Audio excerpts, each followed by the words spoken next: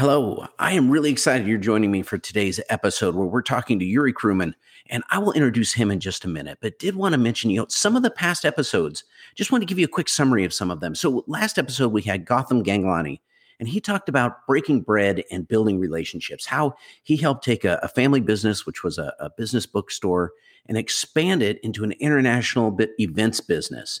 And it's a great story and really hones in on the importance of consciously building relationships, not networking, but really going a step or three beyond that. And then before that, we had Dr. David DeLong, and he was talking about avoiding career dead ends. I suspect a lot of us have been there where we're feeling stuck. We're feeling like we don't know where to go. We don't want to get stuck in our career. So what do we do? And so he really offers us some practical advice around that. And then before that, we had Daniel Teitelbaum, and he talked about thinking playfully. And I love the episodes where we have guests on who are just focused on how do we bring more play into our lives? How do we bring more play into our work, into our business, and enjoy the benefits of it? So it's not a silly, fluffy topic. It's actually a very serious topic. And we really get into some great discussion about how to go about doing that. How do we think playfully? How do we benefit from the creativity, the innovation, the inclusion that happens when we start breaking down, being so darn serious all the time? Now, today's guest, as I mentioned, I'm excited to introduce, is Yuri Kruman, and he talks about being your own commander-in-chief. Now, he is an executive coach. He is a human resources leader in fast growth startup companies. He's an author. He's a speaker. And so he really talks about taking charge of your own life and your own career. And so as you listen, there's several things that we cover. The process that he uses to help people prepare for career change. So if you're thinking about a career change, or if you've had a career change thrust upon you, how do you go about getting that next job, that next career? He talks about understanding who you are as a person and aligning that with who you are as a professional, and using something he talks about called as the zone of genius. He talks about getting rid of negative self-talk, how leaders get in their own way, and how the imposter syndrome affects them, the importance of vulnerability, and 4 conversations that we all need to be having with ourselves and others. And I really enjoy this conversation. And I think you will too. As always, please rate it, share it, comment on it. And of course, you can comment on Twitter, just at Brock Edwards. You can email me at imperfectactionpodcast@gmail.com. But really, let's play bigger, let's do better, let's move the world.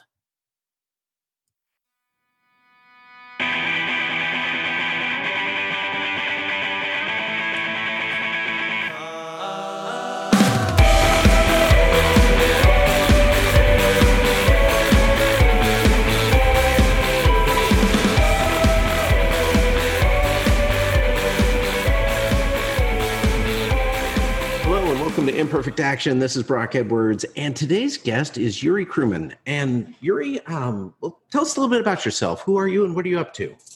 Hey, Brock. I'm Yuri Kruman. It's great to be on your show. A little bit about myself. I do HR consulting for fast growth startups, and I also do executive coaching. I'm a writer and speaker. That's a good start there. All right. Well, actually, I have several questions that come out from that, because you've actually covered a lot of ground right even in there. Mm-hmm. And so one of the things that I do know about you is that you've changed careers several times. That's mentioned in your LinkedIn profile. Yep. And so I'm curious, what advice do you have for people who do change career? Like, how do you prepare to change? I know sometimes it's thrust upon us, but even when it is, how do you make the best out of that? I always like to joke, kids, don't try this at home. But no, in all seriousness, I think the most important part of that process, and again, this is, I would say, the most common kinds of coaching that I do, really you have to start with your story, right? It's very easy to say, I'm such and such. And you say the such and such in a way that fits the narrative of the person you're talking to exactly, right? So you need a chief of HR. Oh, well, I'm a chief of HR. Of course, I've always done that. That's not always sincere. That's not always going to bring great results. The most important part, you have to really go back and remember, who are you? Where are you going? What are you meant to do? Does that really align with who you are, with your values, your mission, your vision? And are you let's say, using your energy in a way that's aligned with who you are. I don't mean to get all woo-woo, but there's a methodology for this. This is the bedrock of all my work. I start with that part with every single client, regardless of their story. And then once they themselves have the wording, the language, and the psychology to tell their story, then they can go out and look for a company that, let's say, aligns with their mission and values. And then in interviews, they're not trying to impress anyone for the wrong reasons. They are speaking their story, their truth in the way that matters to them, and they're looking for a good fit for them. This is the key piece. Regardless of whether you're unemployed or you're not, 100% clear, you have to know who you are and be honest with yourself about what works and what doesn't. Because if you're not honest, it's not going to last long. It's not going to be a great experience. You'll be back in the same place a few months later. Well, Yuri, I mean, you mentioned you don't want to get all woo-woo when you're talking about aligning energy, but so what do you mean by aligning energy, and how do you help people do that? Sure. So I can just very briefly describe my methodology. Again, this is the first step with any client. So first we look at their life mission, meaning not their legacy, not what they're doing for the next year, but the next 10 years out. Okay. Imagine that you have solved a problem that really matters to you. That again is not something that's decades. It's not something just a few months. It's in 10 years. You visualize yourself, I've solved this problem. And then you go backwards and you say, okay, well, let's say I'm running a company that has solved this problem. So how have I built this in 10 years? So I give the example. Let's say you want to, I don't know, cure AIDS in Thailand in 10 years. So what do you need to do to accomplish that? You work backwards. You say, okay, I need to start a pharma or biotech company. Great. I need to raise a ton of money because that's not happening otherwise. I need to hire great talent. I need to develop the drug. I need to get it FDA approved. I need to go over to Thailand, liaise with the health ministry. I need to get the target population antiretrovirals. Then I give them my blockbuster drug and bam, I've accomplished my goal, right? So of course, usually things are much more complex and whatever, but you know where you're going, you know what you want to accomplish. Then you say, okay, in that 10 years, I need to have these kinds of experiences, 1, 2, 3. I need to meet these particular kinds of people, create networks, etc. Maybe I need to raise money. Maybe I need to pick up new skills, right? So how do then you break it down on a project management timeline. So in the first year, this is where I should be. If I'm tracking progress, here's where I should be at 3 years, 5 years, 10 years. And then that gives you a tangible guide with tangible goals and milestones for actually accomplishing that goal. Okay, so life mission, you also look at zone of genius. If you're familiar with this, 3 things overlap. One is what you're really good at, the best of anybody in your cohort. Number 2 is what you really enjoy doing, meaning something that you really wish perhaps that you could get paid for to do all the time. And number 3 is where you add massive value in a business. Okay, and where those 3 things intersect, now you throw in, let's say, unlimited resources. So I come in, I give you $1 billion. I say the only caveat is that you have to go and do that 9 to 5. So what is that? What does that look like? If you had to reserve one job, one role for yourself in a company that's yours, which one do you keep? That's without any constraints. Okay, life mission. Number 2 is values. You look at the personality traits of people who have empowered you to be your best self, professionally and personally. And then you break down who are these people specifically, and are they perhaps kind or generous or hilarious or brilliant? It could be people that are clergy, could be family, could be professors, could be someone's podcast you listen to or someone's book you read.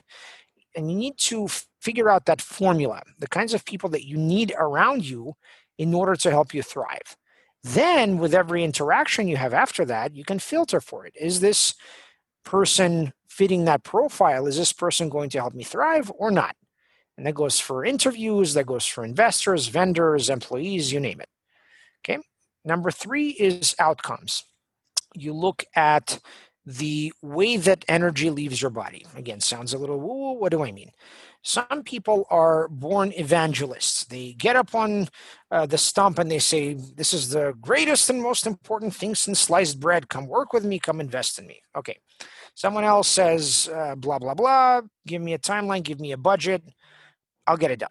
That's an operator. Someone else is a niche expert. They're the best in the world at a very narrow thing. Someone else is a caretaker. They love empowering others to do their best work. And someone else is a brilliant strategist. They're bringing together all those different people and knowledge and expertise on one map and sort of helping everyone see the big picture. Okay. And the fourth piece is role. Role looks at all of those outcomes we just mentioned, but in your personal life. Okay. Often we're kind of, playing like we're different people at work and at home. And the whole premise is, maybe you want to integrate those two. You don't want to balance them because balance doesn't work, just like with work life. You want to integrate them. You want to be yourself all of the time, as much as humanly possible, because that's how your best work comes. You have life, mission, values, outcomes, and role. Then we also look at negative scripts. What's in your head that's preventing you from becoming your best self? It's usually, I didn't go to the right school. I didn't do the right thing. I don't have the right experience. What if I fail? What if I succeed?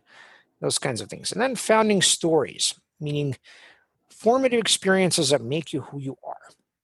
And that could be immigration. It could be growing up the child of single parents, or it could be divorce. It could be career change. You name it. Anything could be a formative experience. And that goes toward whom have you influenced, not just who's influenced you. What books do you enjoy? What music, etc. And all of those pieces are crumbs to help us understand who you really are as a human. Then we connect that to who you are as a professional. Where do you want to go next? Then we work on the tactics. Okay, here are the companies that align with your life mission and values.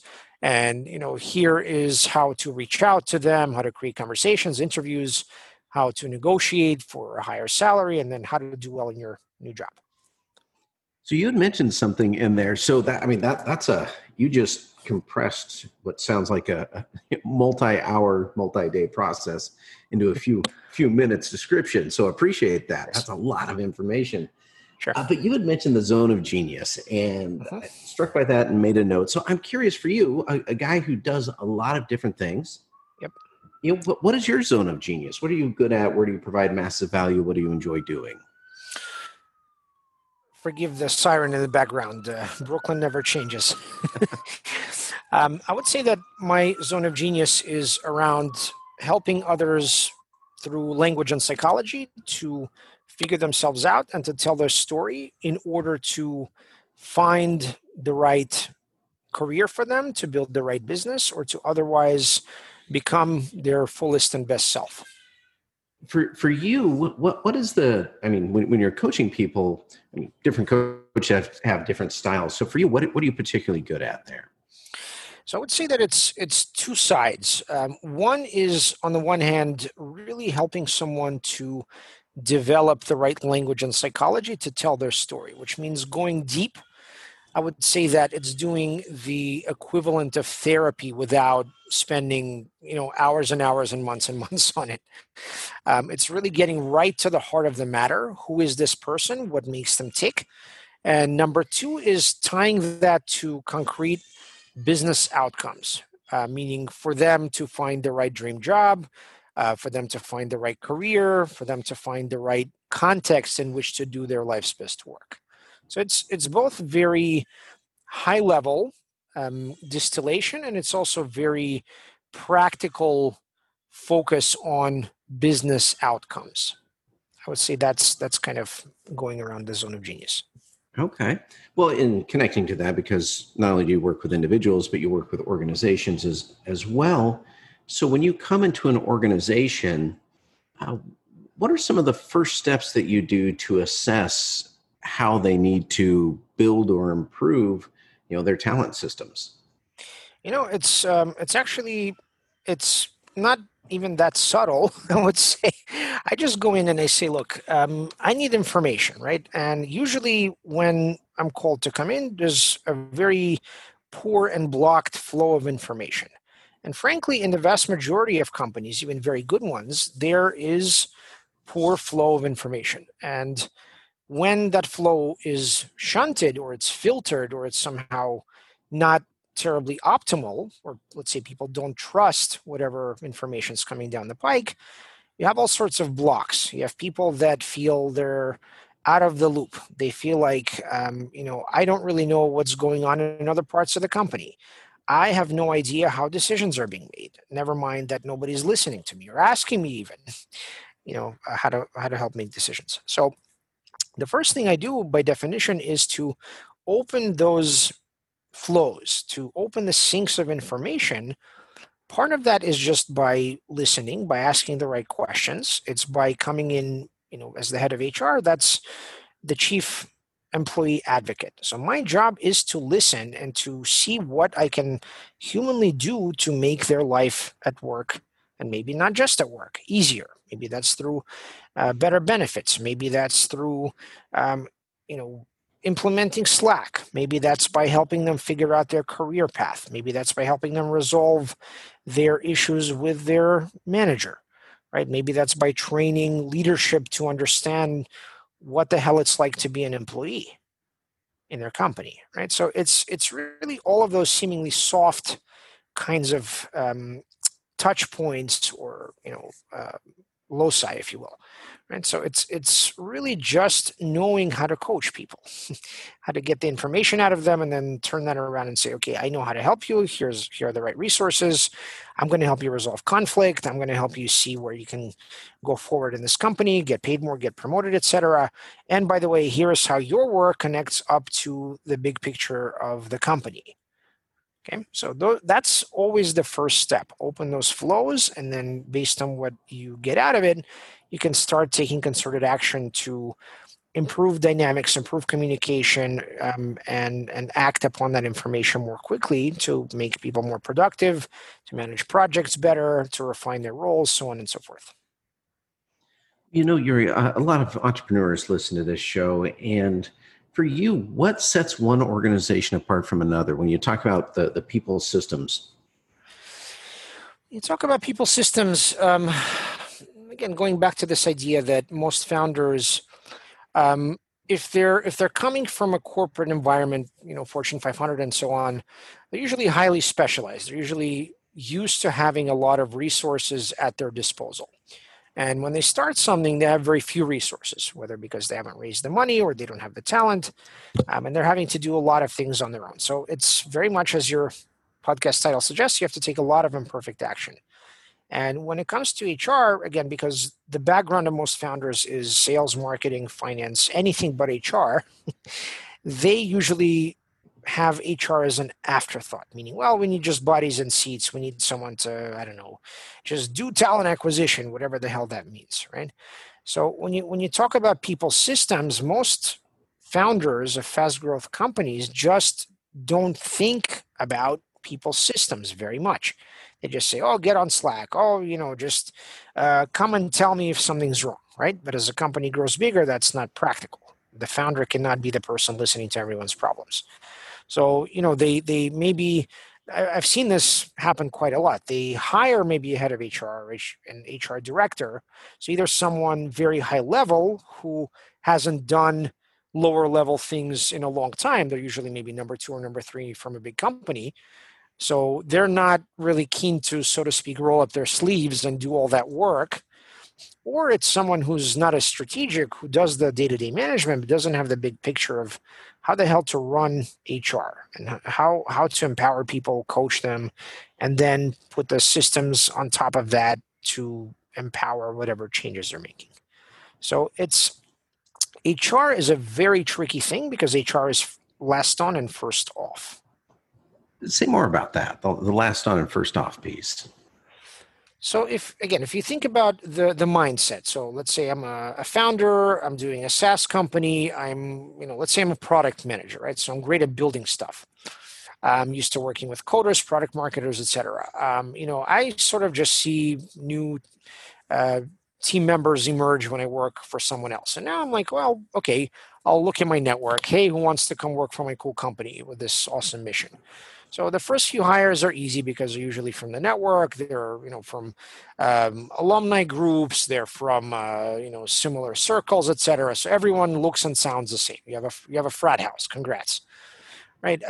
After a certain point, you get someone in there, and maybe again they're either lower level, not very strategic, or they're too high level and they don't have the infrastructure built. So the reason that I'm usually brought in is because either the the high level head of HR didn't work out. They just couldn't build it themselves, or because the lower level director doesn't have the knowledge or the expertise to build something more strategic. So you have problems with employer brand because, okay, everyone has a cool startup bro, right? But they're not able to express it in more than sort of very banal terms, right? And how do you build an employer brand? You have to tell the stories of people in your company. Why are they here? What's driving them to spend, 80-hour weeks building some kind of product where they could be, whereas they could be anywhere else, right? So you have to really get the parts right, the mission, vision, values, all that kind of stuff. You can't just do it like everyone else. It won't work. So once you do that storytelling well, you can help people to connect to that story again through that coaching piece.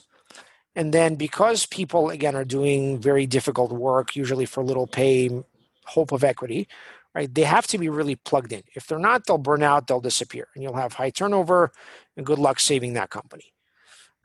So it's a tricky piece that really takes having someone who understands business very well and happens to do HR in order to get the dance steps right at that point where the company's fast growth and not yet built a real HR function. When you talk about, coaching and connecting people, when you think about leaders, where do they typically get in their own way? I mean, and I know every leader is different, but I suspect you also see commonalities as you come into different organizations. You bet. I think the simplest thing, it's this really truly vicious cycle of I have to project an image of being the leader, the chief, the one who plays the pipe, and at the same time, this horrendous case of imposter syndrome, right? So as is well known, as well documented, most founders, especially first time founders without much of a support system and all of that, they are really alone and they're really not in a good state, health wise, mental health wise. So the kinds of things that come out are this person doesn't take good care of their health or mental health. They are spending inordinate hours, usually focused on the wrong things. They might be fortunate in the sense that they create a product that is able to sell well through the efforts of their own or the efforts of their sales director, what have you.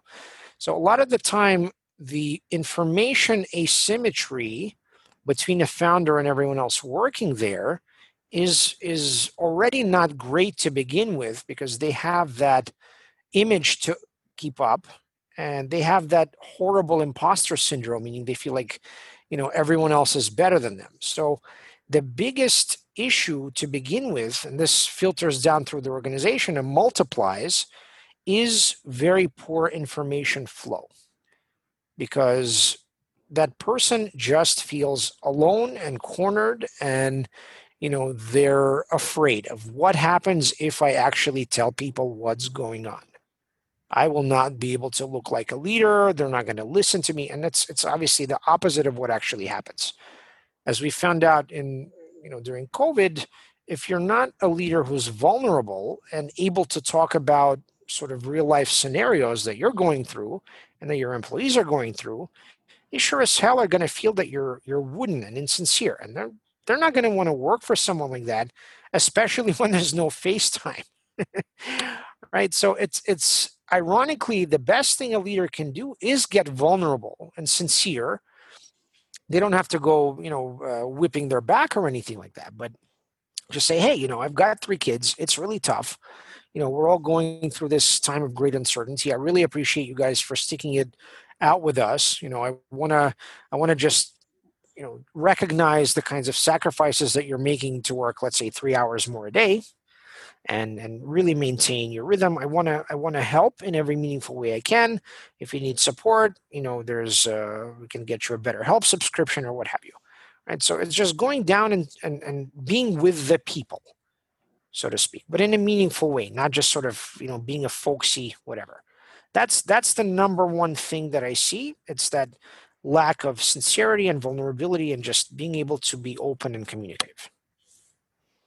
Well, how do you help them kind of break free from that? Because I can imagine that they get stuck in the cycle thinking they need to focus on the business and miss the point when the business becomes the people versus when it was 12 people and it was easy to stay focused on the business part.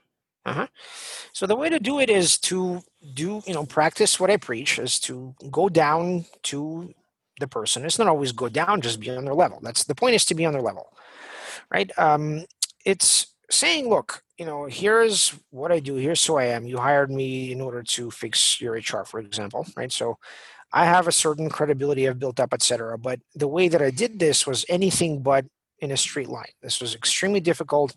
I've switched careers 5 times. I've failed, in inordinate times at a lot of things that I've done until I figured out who I am and what am I meant to do, who am I meant to serve. So, in order for me to do my work, I have to open up right away with the person that I'm coaching and say, hey, you know what?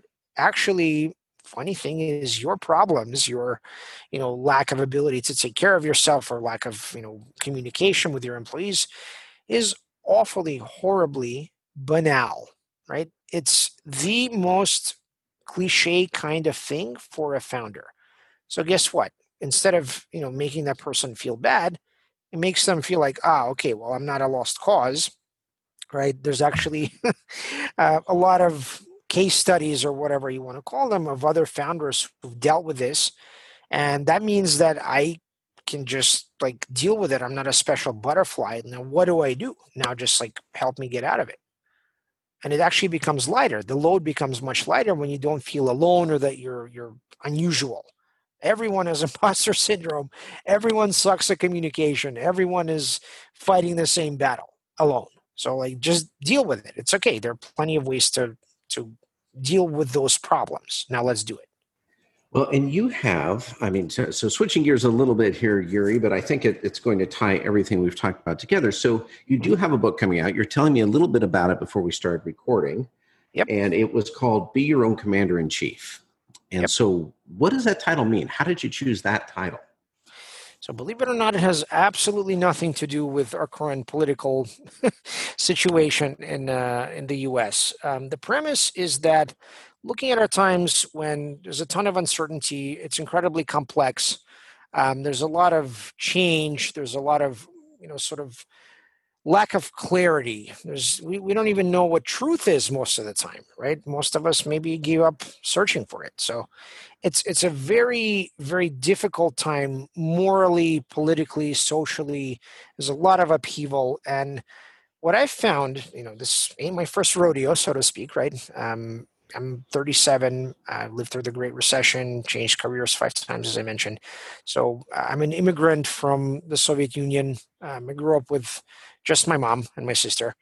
And I've had a lot of upheaval in my life. So ironically, having been through all that, I realized that, okay, there are certain commonalities, right? There's a reason why I became a coach, because that was always my personality. People for whatever reason would stop me in the street straight up and tell me their life story. I'm like, what did it say? Tell me your life story on my forehead? Like, what's going on here?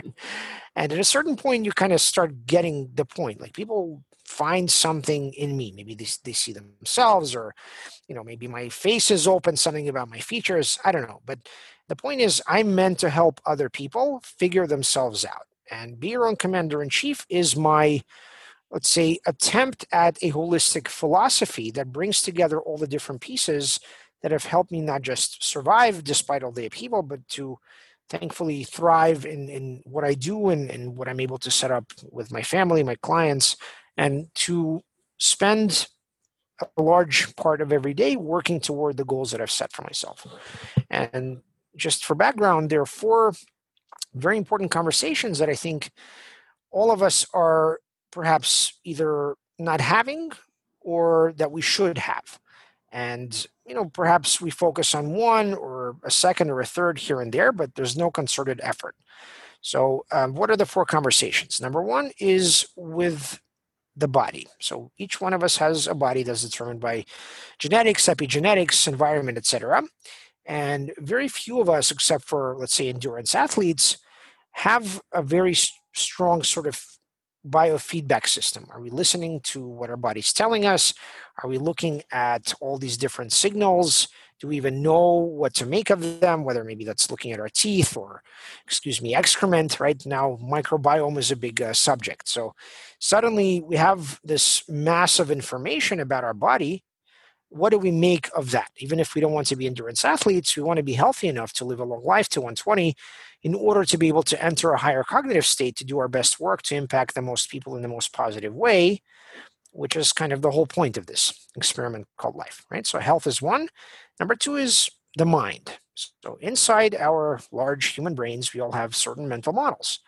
We have ways that we approach making decisions, processing information, managing expectations, let's say managing our finances, our business, our career, understanding ourselves in terms of biases, notions, etc. So we have all of these different ways that we can approach essentially processing what's going on in the world around us, plus in our head.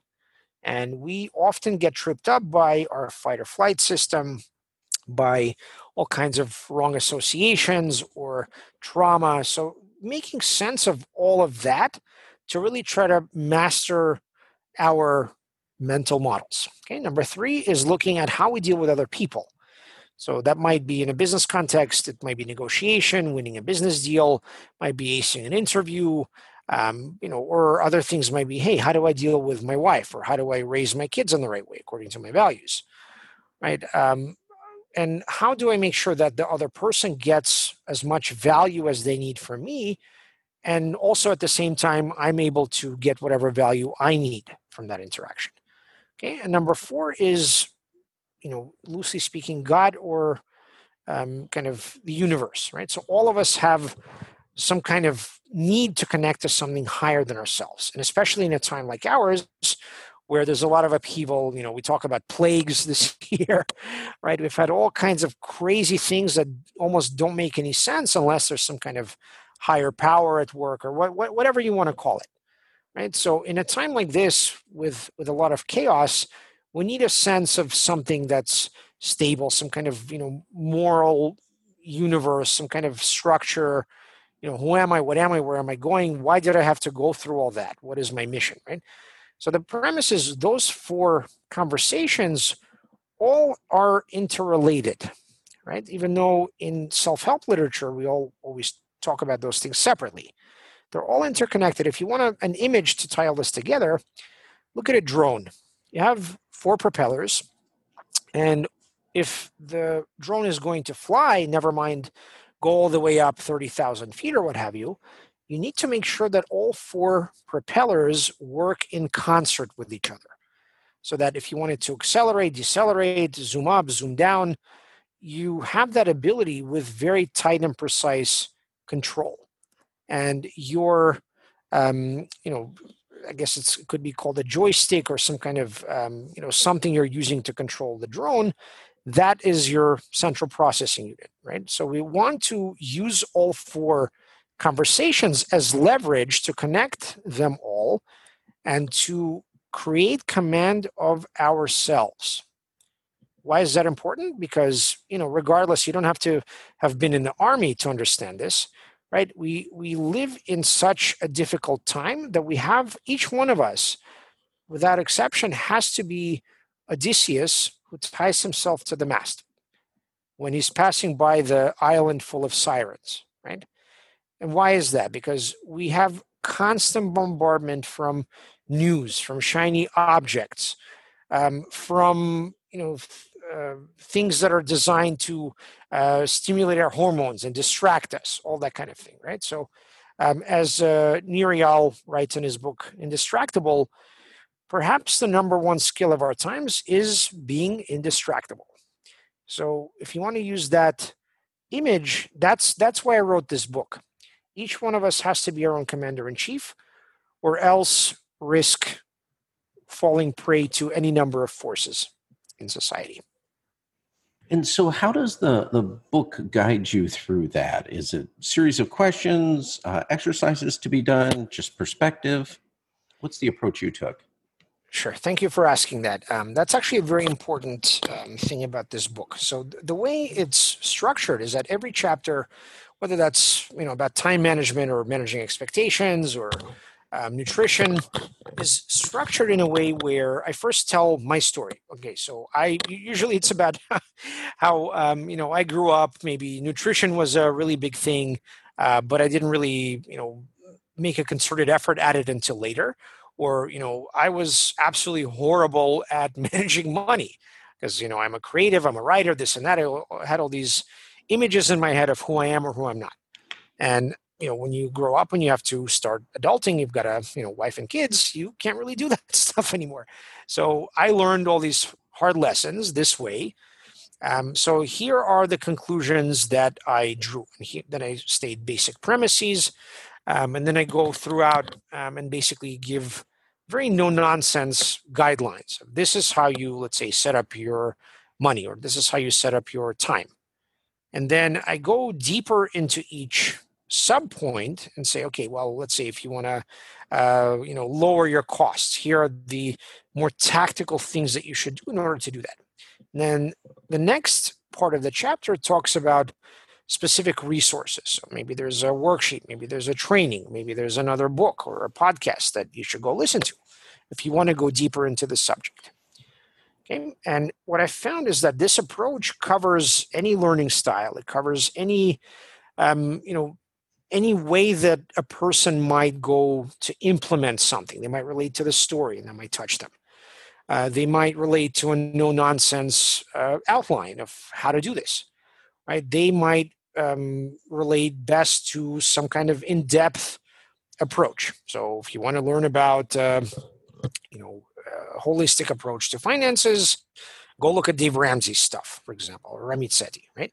So my point in writing the book is not to necessarily create an authoritative guide to each of these things. It's very much that 80-20 approach, right? So if you want, again, what is the point here? If you're a commander-in-chief of yourself, then you're able to have good health, good mental models, ability to relate to others, and understand your context, within the universe or how God relates to that by taking an 80-20 approach. It's not perfection. Perfection doesn't exist, right? What practices do I need to set up in my life, in my business, in my home, in my relationships in order to regularly enter a higher cognitive state in order to do my life's best work, to serve the people that I'm meant to serve with the greatest positive impact. Okay, and then if I'm not the expert on the subject, then there are plenty of others that you can go and explore in depth. But this is a map. This is a massive map. I've always been a huge fan of maps since I was a kid. Loved National Geographic, all that stuff. My job is to show people the extent of what exists in their universe in those 4 conversations. Then they can see the interconnections, they can build bridges, they can create systems to create virtuous cycles. That's the way you really change your life. And that's the way that maybe you change your career, build a business, but you have to have awareness of all those things and at least some 80-20 arrangement to start building and leveraging. Sounds good. Well, and that seems like a good place to start wrapping up here, Yuri. So first off, where can people find you? Where can they find the book? Sure. You're welcome to visit my personal website. It's yurikruman.com, YURIKRUMAN.com. That can lead you to all the different kinds of work that I'm doing. You can also pre-order the book there if you so wish. And that will lead you to my 2 companies. Master the Talk Consulting is my coaching practice, and HR Talent and Systems is my HR consulting company. And, you should also be able to find lots of great resources, whether that's around HR or coaching. And, more than welcome to get in touch. Excellent. Excellent. Well, and you may have answered this already, but question I always ask my guests is, what ask would you have for the listeners? What would you, if you could ask them to do anything for you, what would it be? I would just say that, this is both as a coach and as an HR person. I think the most important thing is just to have personal responsibility and accountability, right? Nobody owes you anything, but the truth is that there are lots and lots of people and resources that can help you to become your best self, best professional, etc., if you ask. So one of my maxims is if you don't ask, the answer is always no. So always ask whatever it is you need. There's no stupid question. There's always someone that can help you. And if that's not someone in your immediate circle, there's always somewhere else or someone else you can ask. All right. Well, very nice. Well, Yuri, this has been fantastic. I love wide ranging conversations, and I love conversations about business and people. And we've covered a lot of it there. And I'm still going back to the zone of genius. That was just something I happened to write down. I don't think I'd heard it put that way before. Sure. And am looking forward to the book coming out. So thank you very much. Thank you so much for having me on, Brock. It's been a real pleasure.